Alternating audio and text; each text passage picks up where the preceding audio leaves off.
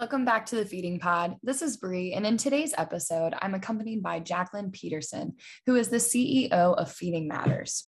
Jaclyn is the true definition of a leader. She's energetic, kind, and empowering to those around her. Having a conversation with Jaclyn was easily like having a conversation with a good friend. She's easy to talk to, and you can tell how much she really cares about this organization and families and children with pediatric feeding disorders. In today's episode, we're going to go over what is Feeding Matters and how this can be a beneficial resource for professionals and families alike. We're going to go through what Feeding Matters has done to support pediatric feeding disorders with advocacy, as well as the new coming Pediatric Feeding Disorder Diagnostic Code.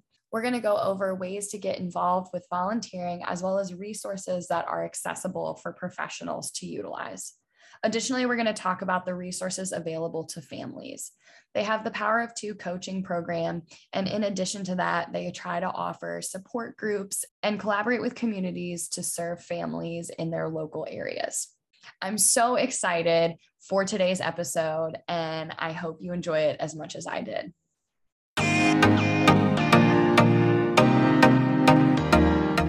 Welcome to the Feeding Pod. I'm Bree, your co-host. I'm a speech language pathologist and certified lactation counselor. I work with infants and medically complex patients with PFDs in the home and outpatient settings. I enjoy building relationships with families, and I'm a firm believer in providing interdisciplinary care. I also love providing mentorship and support to upcoming and new clinicians on pediatric feeding disorders.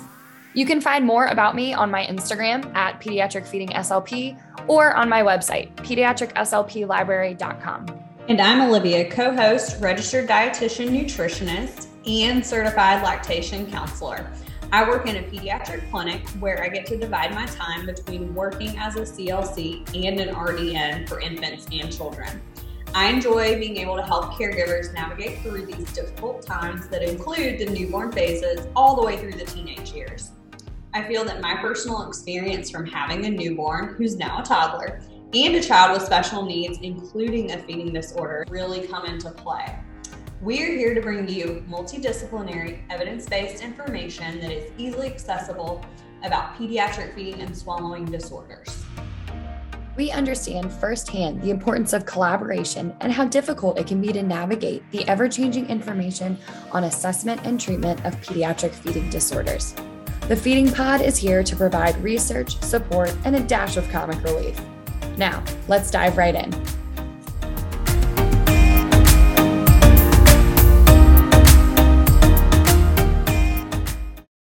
Disclaimer: all statements and opinions expressed in this episode do not reflect on the organizations associated with the speakers and are their own opinions solely. This is intended to be educational in nature and does not replace the consultation, diagnosis, and/or medical treatment from a qualified healthcare provider.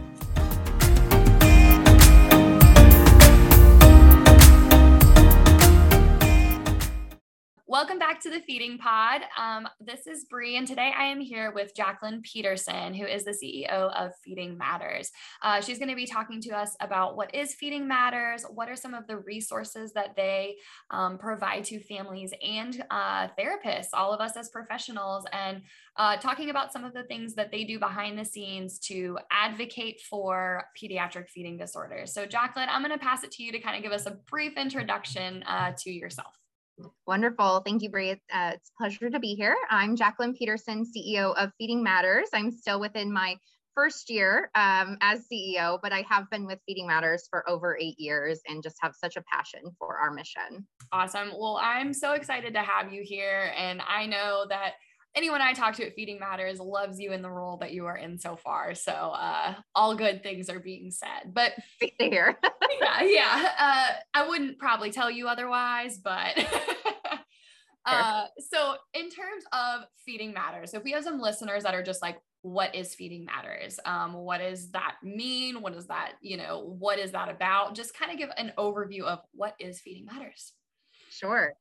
So Feeding Matters is a national nonprofit organization that's committed to advancing pediatric feeding disorder and really creating a world where children with pediatric feeding disorder thrive. And so we do that in a few different ways. We do that from an education perspective, from an advocacy perspective, a research perspective, and a family support perspective, which is the heart of our organization, is making sure that families are supported and a part of the treatment team. Awesome. How was Feeding Matters originally founded?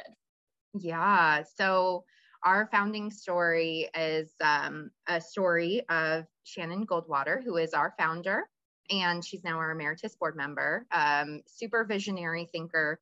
She had triplets who were born 4 months premature. And in really trying to get them the care that they needed, she was able to fly across the country to really find different resources for them. And feeding was the biggest struggle that they had, despite all of the medical challenges that faced them.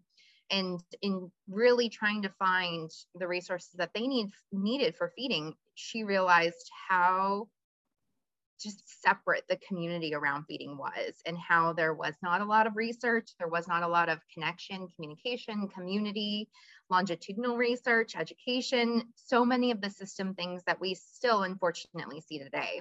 And so she really founded Feeding Matters to address that and to bring parents together with professionals to commit to changing the system of care and advancing it for pediatric feeding disorder. That's awesome. I mean, what a strong advocate for the community. She has impacted millions of children, and it's incredible. And I mean, she was the one that said the reason that this isn't being paid attention to is because it doesn't have a name, and people are calling it feeding struggles, feeding disorders, feeding problems. So let's name it. Let's put something out there, and let's give it an identity. And so much credit to go to her. So true, because, before, we're, hashtag call it PFD, before any of that, it was really like called something different in every community. And so you never really knew what was being talked about. And I think that also impacted children receiving the services they need, because insurance is like, what do you mean? That's not a thing. We're not going to pay for this because they're still gaining weight, or there's still, there's a lot of different things that would go into play. And so that's so awesome. And well, and it just comes back to communication. And that's like, when you think of working with a team, when you think of working with a family, or even communicating to insurance companies, like, unless you're talking from the same place, you are going to run into those challenges. And so what we do is we try to look at, like, what's the root cause of why something's happening? And that was a huge one. That's awesome. Awesome. So with Feeding Matters, what are some of the resources that are being offered? Why don't we start first with some of the resources that are offered for families, and then we can go into the professionals. Yep. So for our families, we offer our flagship family program is called our Power of Two coaching program. And so essentially families can reach out to us, and they do, for any number of different reasons. They can call our office, they can email us, and we will give them resources and access to resources. But our coaching program is where a family calls us and they need to talk to another family who's been there. Unless you've walked these shoes, and even as I think professionals feel like they can relate to families, but sometimes unless you've walked the shoes, you really can't empathize with what it feels like in the middle of the night, or trying to talk to other people about going through pediatric feeding disorder. And so our coaching program allows families a safe place to talk to another family who's been there, who can relate to them, who can help be that listening ear and that guiding voice to help empower them to advocate for their children. And so that's our Power of Two program. It's huge for families. It's been transformational for, I think, even us as a team to see some of the things that are happening out of those partnerships. And so that's our flagship program for families, but we also offer families a slew of other resources. We're starting a virtual support group. We did one during COVID that went really well and is really needed. We also try to offer support to others that are starting support groups, because I know that that's a common thing. And then we offer access to providers. So we have a provider directory on our site. We have an infant and child feeding questionnaire. Oftentimes when families are trying to share with their providers that something's wrong and that we need to be paying attention to this, it can be hard to get the right language. It comes back to that communication. And so the infant and child feeding questionnaire really allows for that conversation to happen around what are those red flags that we need to be talking about, and let's get to the reason why. So that's our infant and child feeding questionnaire. One of the things that we're most proud of recently has been our family guide. And that is, I like to say it's like a pediatric feeding 101 for families that are new to the disorder. Just gives you an understanding of, from our perspective, are we looking at the medical domain? Are we looking at the feeding skill domain? Are we looking at the nutrition domain? Are we looking at the psychosocial domain? Because unfortunately, the medical home does still fall to families a lot, or even, our feeding therapists that are out there. And so offering any resources that we can to families is really important for us. Yeah, I think that's great too, because as a family with, that has a child with a pediatric feeding disorder, it can be super unknown territory, and knowledge really is power. And so by providing these families with more information, more resources, and more support, I feel that it just empowers them and helps them feel more confident in what is going on, what they need to advocate for, how to care for their child. And ultimately, if you have a caregiver that feels stronger and feels more empowered, then they're going to be better equipped to take on what is needed. Oh, for sure. Knowledge certainly is power. And so we try to do everything we can to get that information out there to our families. That's why our families are always welcome to come to our conference and any of our other educational efforts. Yeah, I love that. So in terms of what Feeding Matters does, and some of their other pillars that really supports other professionals in that realm, what is being offered? Yeah, so specifically in our education pillar, we have our International Pediatric Feeding Disorder Conference, and that typically was an in-person conference held every other year. In January of 2020, actually before the whole world went virtual, we went virtual with that conference to look at doing it annually. We had a lot of great feedback from the conference, and for us, the conference is a convening of everybody passionate about PFD and about feeding and wanting the latest resources, the latest evidence-based information.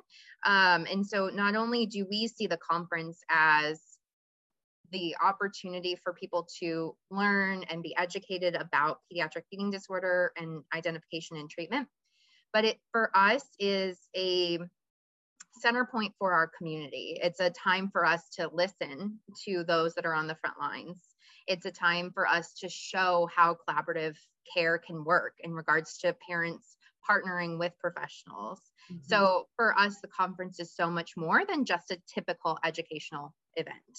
Yeah. And I can speak to attending that a few times, and it is a remarkable experience as a professional. And the courses, the conversation and dialogue that occurs, I think is so important, where even outside of the courses you're taking, you are having, speakers. I know like Kyler Romeo spoke and was like, give us feedback. What do you need?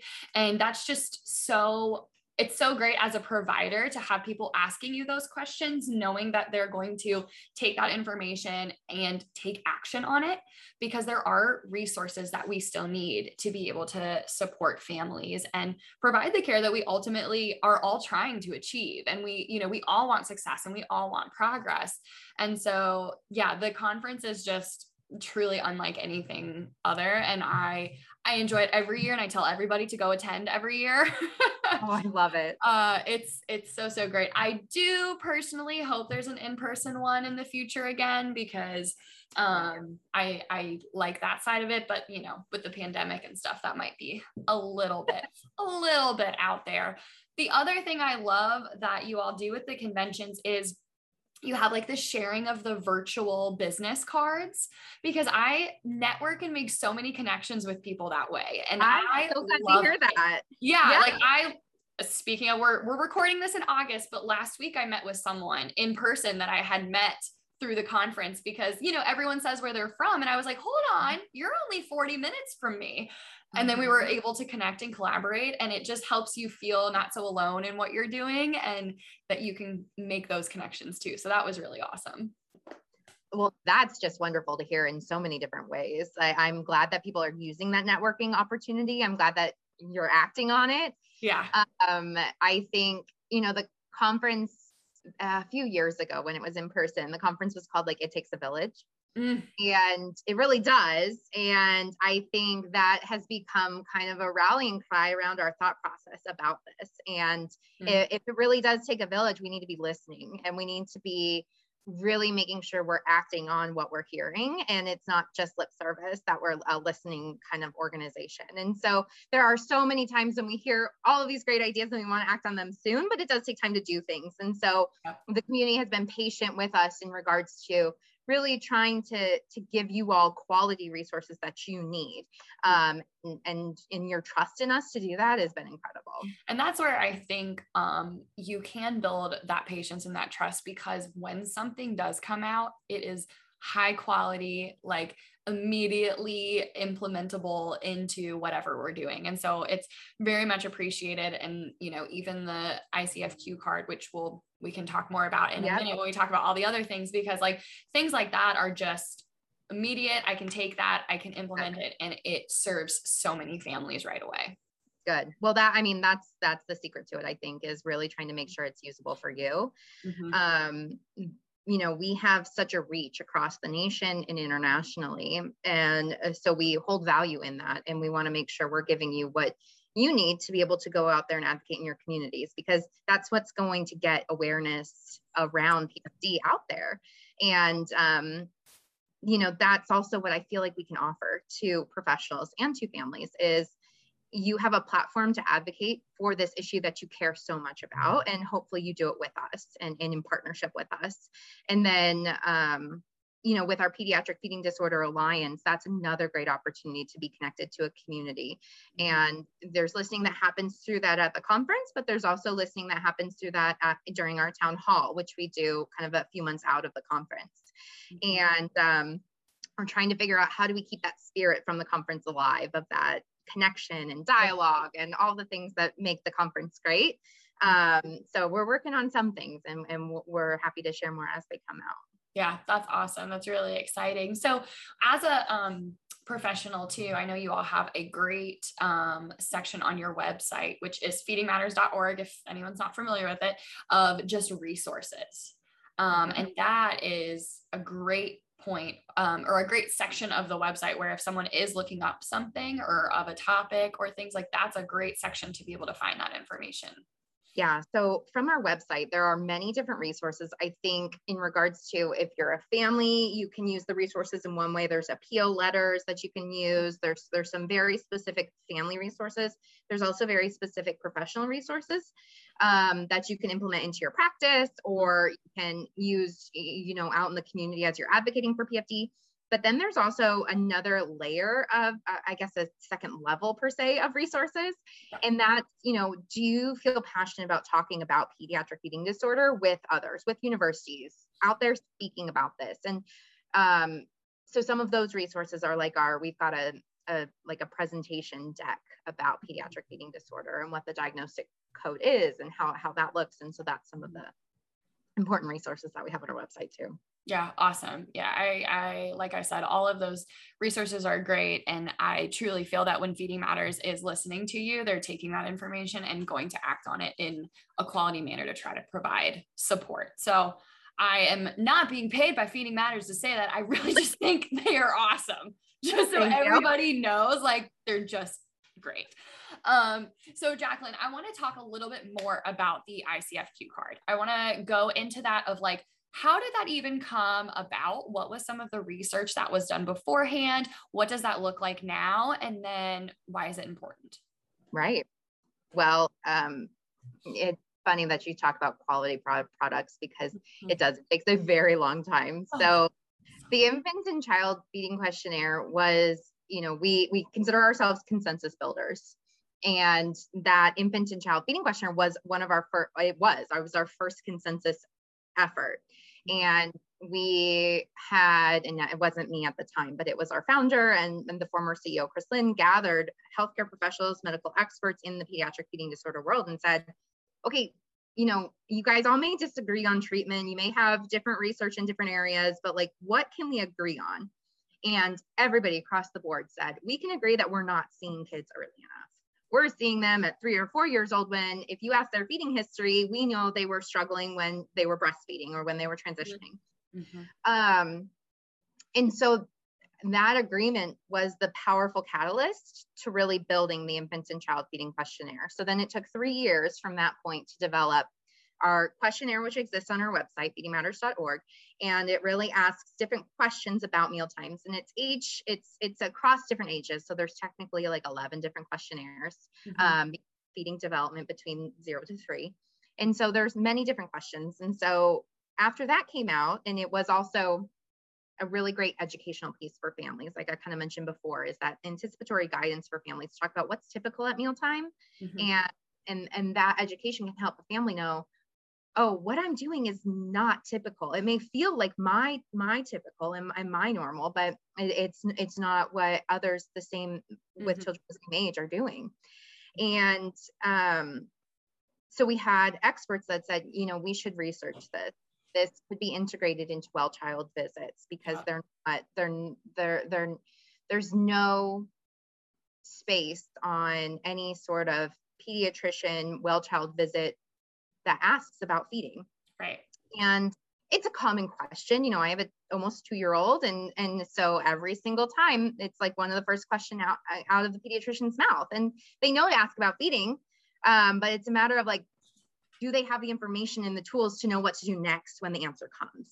Right. Yeah.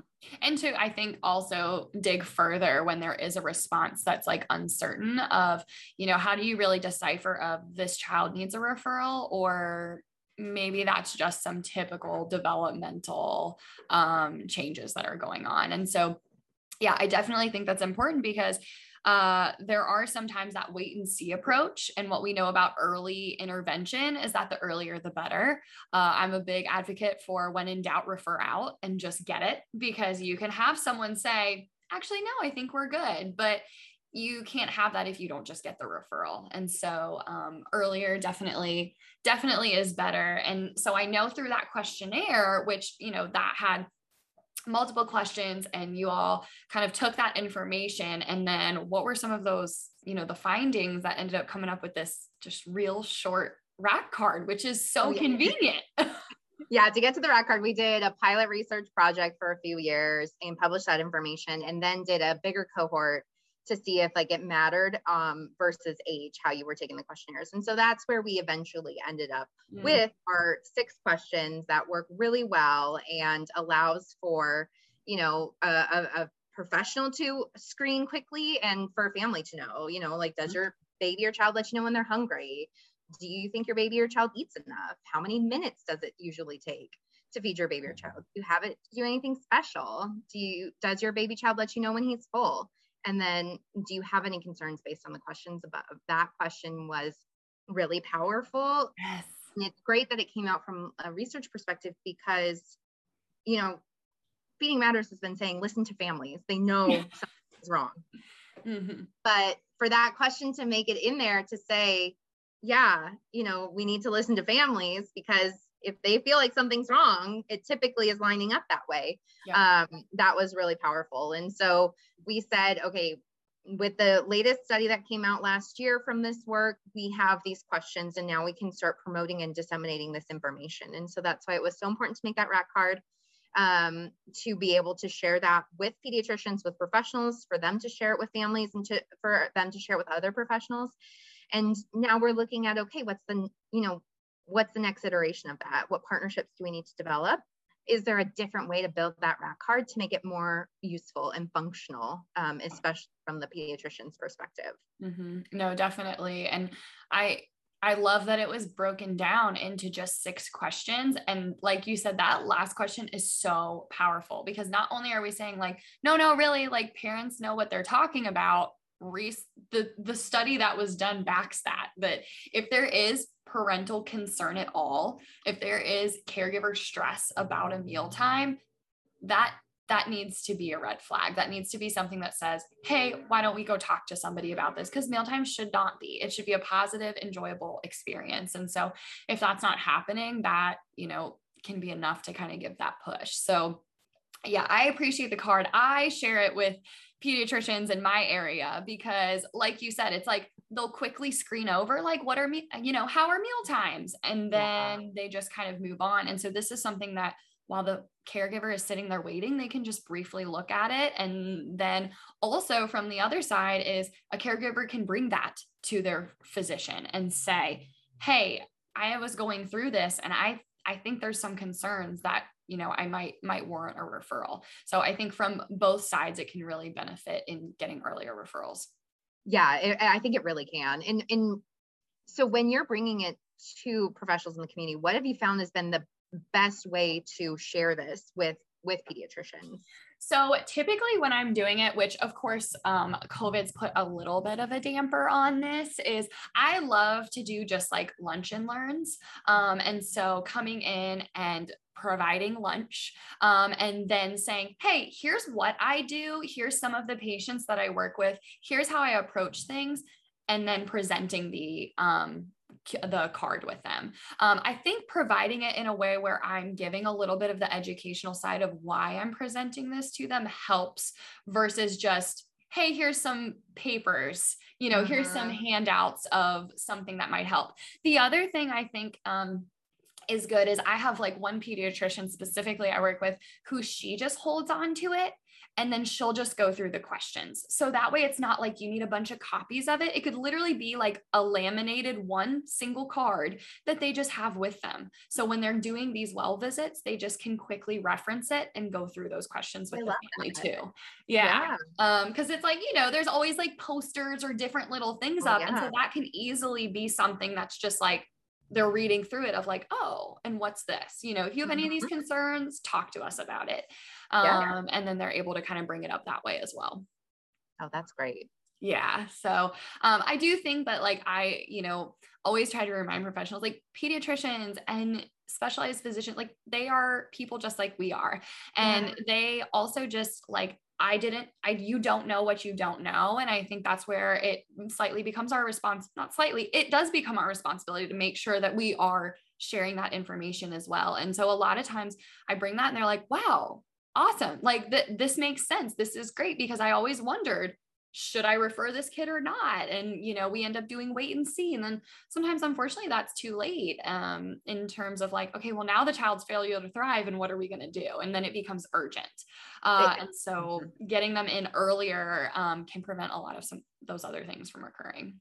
Yeah. And you bring up a great point. It's not necessarily their fault. They are not given that education. That goes back to like what we're trying to do with the system work is, they just don't have the information foundation to be able to make a good decision. And so I love that the idea that we've got professionals out there, especially our feeding therapists that are so close to our families, really helping guide our pediatricians to know kind of when to pay attention to it, what to do. Yeah, definitely. And I know for me as well, I have, there's been a medical school that I've also done a talk for. They actually put it in one of their courses now of like, did you know that speech therapists also do this? And like, this is really important and you need to be like referring for this. And so trying to implement it even in that level of before you're out in the field, at least because I totally get it. Like family physicians, pediatricians, you have to know a lot.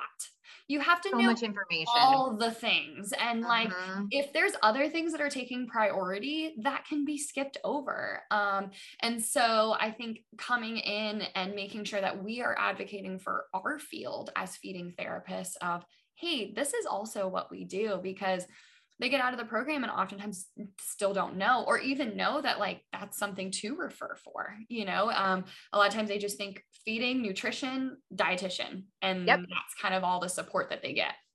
Yeah. One of our biggest stories that we have when we try to tell people about that is Dr. Williams here at Phoenix Children's. She's a pediatric GI and was talking to pediatric residents and presented a case and asked them, with this case, would you refer out to GI, to therapists, to dietitians, any of it?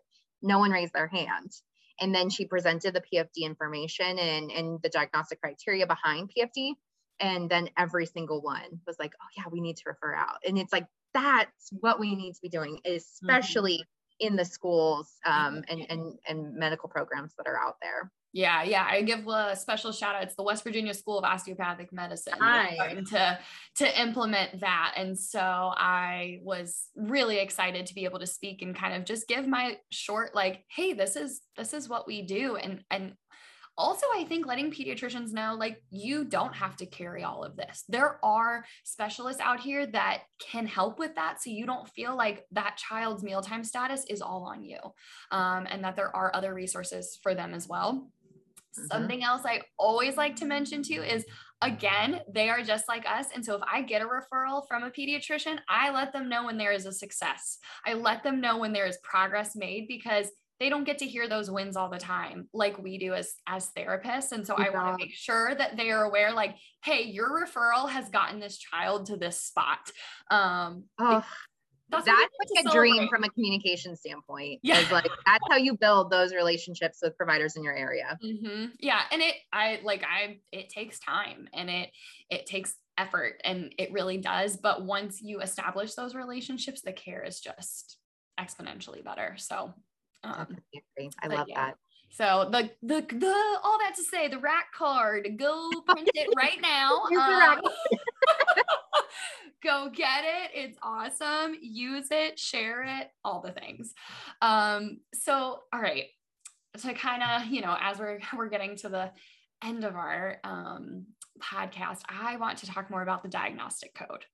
So before we get into like the super exciting news, what went on with that? This is like a big project as well. And so what is the history behind it? How did that, come to be, and where are we at with it now? Yeah, it's a huge undertaking. So from a historical standpoint, I shared that Shannon had the vision for pediatric feeding disorder. And so that as a project in and of itself, to get the consensus paper out and published in peer-reviewed journal, was a really difficult undertaking. In regards to bringing together experts and getting to a consensus, and then writing the paper and getting partners on board and then getting it in. And so we're so grateful to have that out in the literature for people to be able to use and reference and acknowledge. And so once that came out, we knew that the next step of this work would be getting that validity in the diagnostic manual. And so we're an advocacy organization for an issue that hasn't existed really, kind of on paper before. And so we didn't really know what we were doing in regards to what's the even path that you follow to get this. So we talked to lots of different partners. We just kept calling and asking, and that's really honestly how a lot of advocacy efforts and awareness efforts work. So we were grateful we had partners at AppFed who had done it with the EOE codes before, and they were able to share what had worked on their side of things and how, some of the nuances of the work. And then we were lucky enough that the AAP got behind this effort, and that Dr. Godet and then our former medical director, Dr. Jaime Phelan, were able to present it through the AAP. And so that brought a lot of credibility to this as an issue when you're bringing it up to the CDC through the AAP. And so that was really helpful. We were also able to reach out to our partners and get different letters of support from ASHA, from AOTA, from the National Coalition for Infant Health and Aspen. So there's lots of partners that are behind an effort like this. And that just takes, the relationships that we've built for years of people that are passionate about helping with this and activating them. And then in addition to the letters of support, ASHA and AOTA were also very just pivotal in regards to the language with which was used to present, to make sure that it fit the coding language that's necessary. When you think treatment, you think about it from one lens, but if you're thinking coding, it's like a completely different lens. And so that took a little bit of almost like a translation. What's needed from a treatment and functional perspective versus what's needed from a diagnostic perspective. And honestly, just from a background on the diagnostic code, the consensus paper was built around the ICF. So it was built to be in functional and around the ICF, and really taking into consideration all that's involved. And that has a hard time translating into the ICD, but having an ICD code in the United States is so important. And we hope that we can build on that. Yeah, definitely. And I think the code, what it really helps with is getting a base understanding of like inclusion, exclusion, like what is considered for this diagnosis. Because like you said, there was a lot of, let's call it feeding difficulties. Let's call it feeding difficulties of infancy. Let's call it unspecified. Like there was just so many different codes being used. And this allows for that inclusion of what it is, and not just medical, not just nutritional, not just feeding skill, not just psychosocial, but the fact that those often overlap. And I think that like, I can honestly say, I don't know that I've ever seen a child with just one area of it. Like it is very rare. Like they just coincide, and which is why multidisciplinary care is really important, because if you don't have the other avenue managed, you're not going to make much progress as a feeding therapist. And so I love that about the paper, and that it goes really in depth for that, but I could totally see where it would be difficult to take all of that and put it into a diagnostic code. Yeah. Like, I mean, kind of behind the curtain sort of things. It's like, are there different markers for if it's in this domain versus that domain? And then we got into, it's typically not just one domain. That's why it's built the way it's built. Yeah. So the breakdown of the codes is chronic versus acute. And so that was the furthest we got in terms of the nuance of it. Yeah, no, and that makes sense. So what can we expect from this code? When's it coming? What are all of those details? Well, like building the code itself, we're still trying to figure out what that means and how that looks. What we are doing as an organization to support our community is we're building an ICD toolkit for pediatric feeding disorder. And so that is complete with the resources you need as a clinician or you need as a family to really leverage this code being out there. And so that's also, what do you need for your own practice and for working with families? But what do you need when you're talking to insurance companies? And we've seen a lot of success of people just sharing the consensus paper with medical directors at insurance companies. And so it's going to take that sort of awareness and outreach from all of our community members once this comes out, because using the code becomes extremely important right now. Mm-hmm. So the code comes out October 1st. When it gets integrated into systems, that's the kind of the gray area right now. It seems like that happens at different times, depending on what medical record system you use and how that all works. And so we'll work through that. But I would say once the year 2022 hits, like as a feeding community, we can hit the ground running and making sure that we're coding children that have PFD with the PFD codes, helping the insurance companies understand what PFD is. And then that will lay the groundwork for all of the other things that need to happen in regards to insurance changes and research on effectiveness. There's just so much that needs to happen with this code. Definitely. As we're trying to figure out, like, how do we need to make our case for pediatric feeding disorder, especially as we're talking to the general public, a lot of it, like the first question we get, how many kids have PFD? You can't pull that because everybody's using so many different codes. Yes. And so that's why, when we tried to move the prevalence work forward with Dr. Godet, it was like, okay, him and his team built what the best that they could do without having a code. Mm-hmm. And that's where we got our more than 1 in 37 children under the age of 5 have PFD. But once this code's out there, it'll be so interesting to see what happens with that prevalence number. Definitely. Because from a research perspective, it is really difficult to read an article and say like, okay, does this apply to the child? Because what's their definition of what's going on? Because it does vary so very much, so much in terms of diagnoses. Yeah, the literature was using, I think it's like the 25 to 45% number or whatever for a lot of the feeding problems. Feeding problems, that's fine. So that's a big question there. And that gets back to the root cause that we tried to do with the consensus paper. But also we had someone who really looked at where that was coming from. And that was a study done like 40 years ago, 35 years ago or something that everybody just kept re-referencing. And so you're like, okay, we need something to be able to use and leverage. Definitely. No, I'm really, really excited about it. And I just love that it's a code that harps on the the 4 domains and how like there are so many different aspects that influence feeding, and it's important for us to look at all of them and to show that it is medically necessary for these children to receive services and support. Yes, love that. Exactly. Yeah. So, okay, if people want to be involved, if people want to help and learn more, how can they go about doing that? Yeah, it's like a choose your own adventure, I think. Yeah, in terms of like how you want to be involved with Feeding Matters. Which is so great though, because sometimes you try to be involved in an organization and the level of involvement's really, really high, or like it's not at all. And you're like, where's my role with this? And I love that Feeding Matters kind of allows you to pick, and you can bump it up at times and bring it down at times. And it can just fit your lifestyle really well. Well, that's the goal. So I'm glad that that's being achieved, because, we all live lives and we're well aware that like, you've got your professional life and you've got your personal family life and all the other hobbies or things that you like. And then you're also dedicating your time to volunteer for Feeding Matters. Like we know that we're just grateful that people are volunteering their time with us. And so we want to be able to be flexible.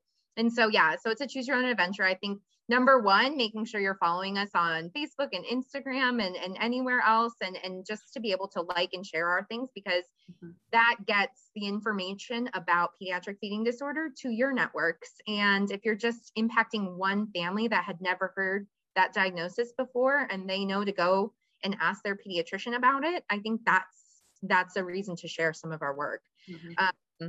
If you want to get a little bit more involved, I would join PFD Alliance and see some of the stuff that's coming in there, or, some of the resources you can find that are specific to Pediatric Feeding Disorder Alliance members on the portal.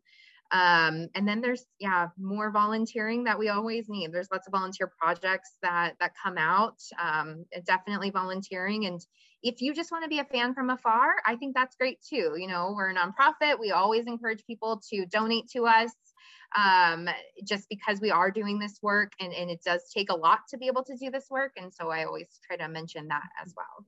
Yeah, definitely. And I do like that you all have so many different avenues where you can support. And so you can be, right up there on the sideline and diving in onto the court, or you can say, okay, I'm going to stay back a little bit, but also the flexibility of that can alternate depending on where you are in your life at different times. So I really, really appreciate that. Is there anything else you want to share about Feeding Matters or say that is important for listeners to know? I just am grateful for our community. It's so cool to be able to talk to people like you that are out there, promoting the importance of feeding and really trying to get resources out to the communities. And anyone I talk to, you hear their passion for this issue and you hear their passion for families. And that's something that it's just amazing to be a part of. And so I'm grateful for all you're doing. I'm grateful for all your listeners and for everybody that kind of supports Feeding Matters, no matter what your level of involvement looks like. Yeah. Well, I appreciate you, Jaclyn, and everything Feeding Matters is doing to support these families. And I hope people, can walk away from this episode and really understand all the things that are going on there, and that it is, like you said, it does take a village, and it's important for both ends of us to be listening and acting and spreading awareness, because education and knowledge is power. And it's really important for us to spread that so that we can be helping these families earlier and providing better support along the way. So completely agree. Thank you for having me. Yeah, thank you so much. I appreciate you.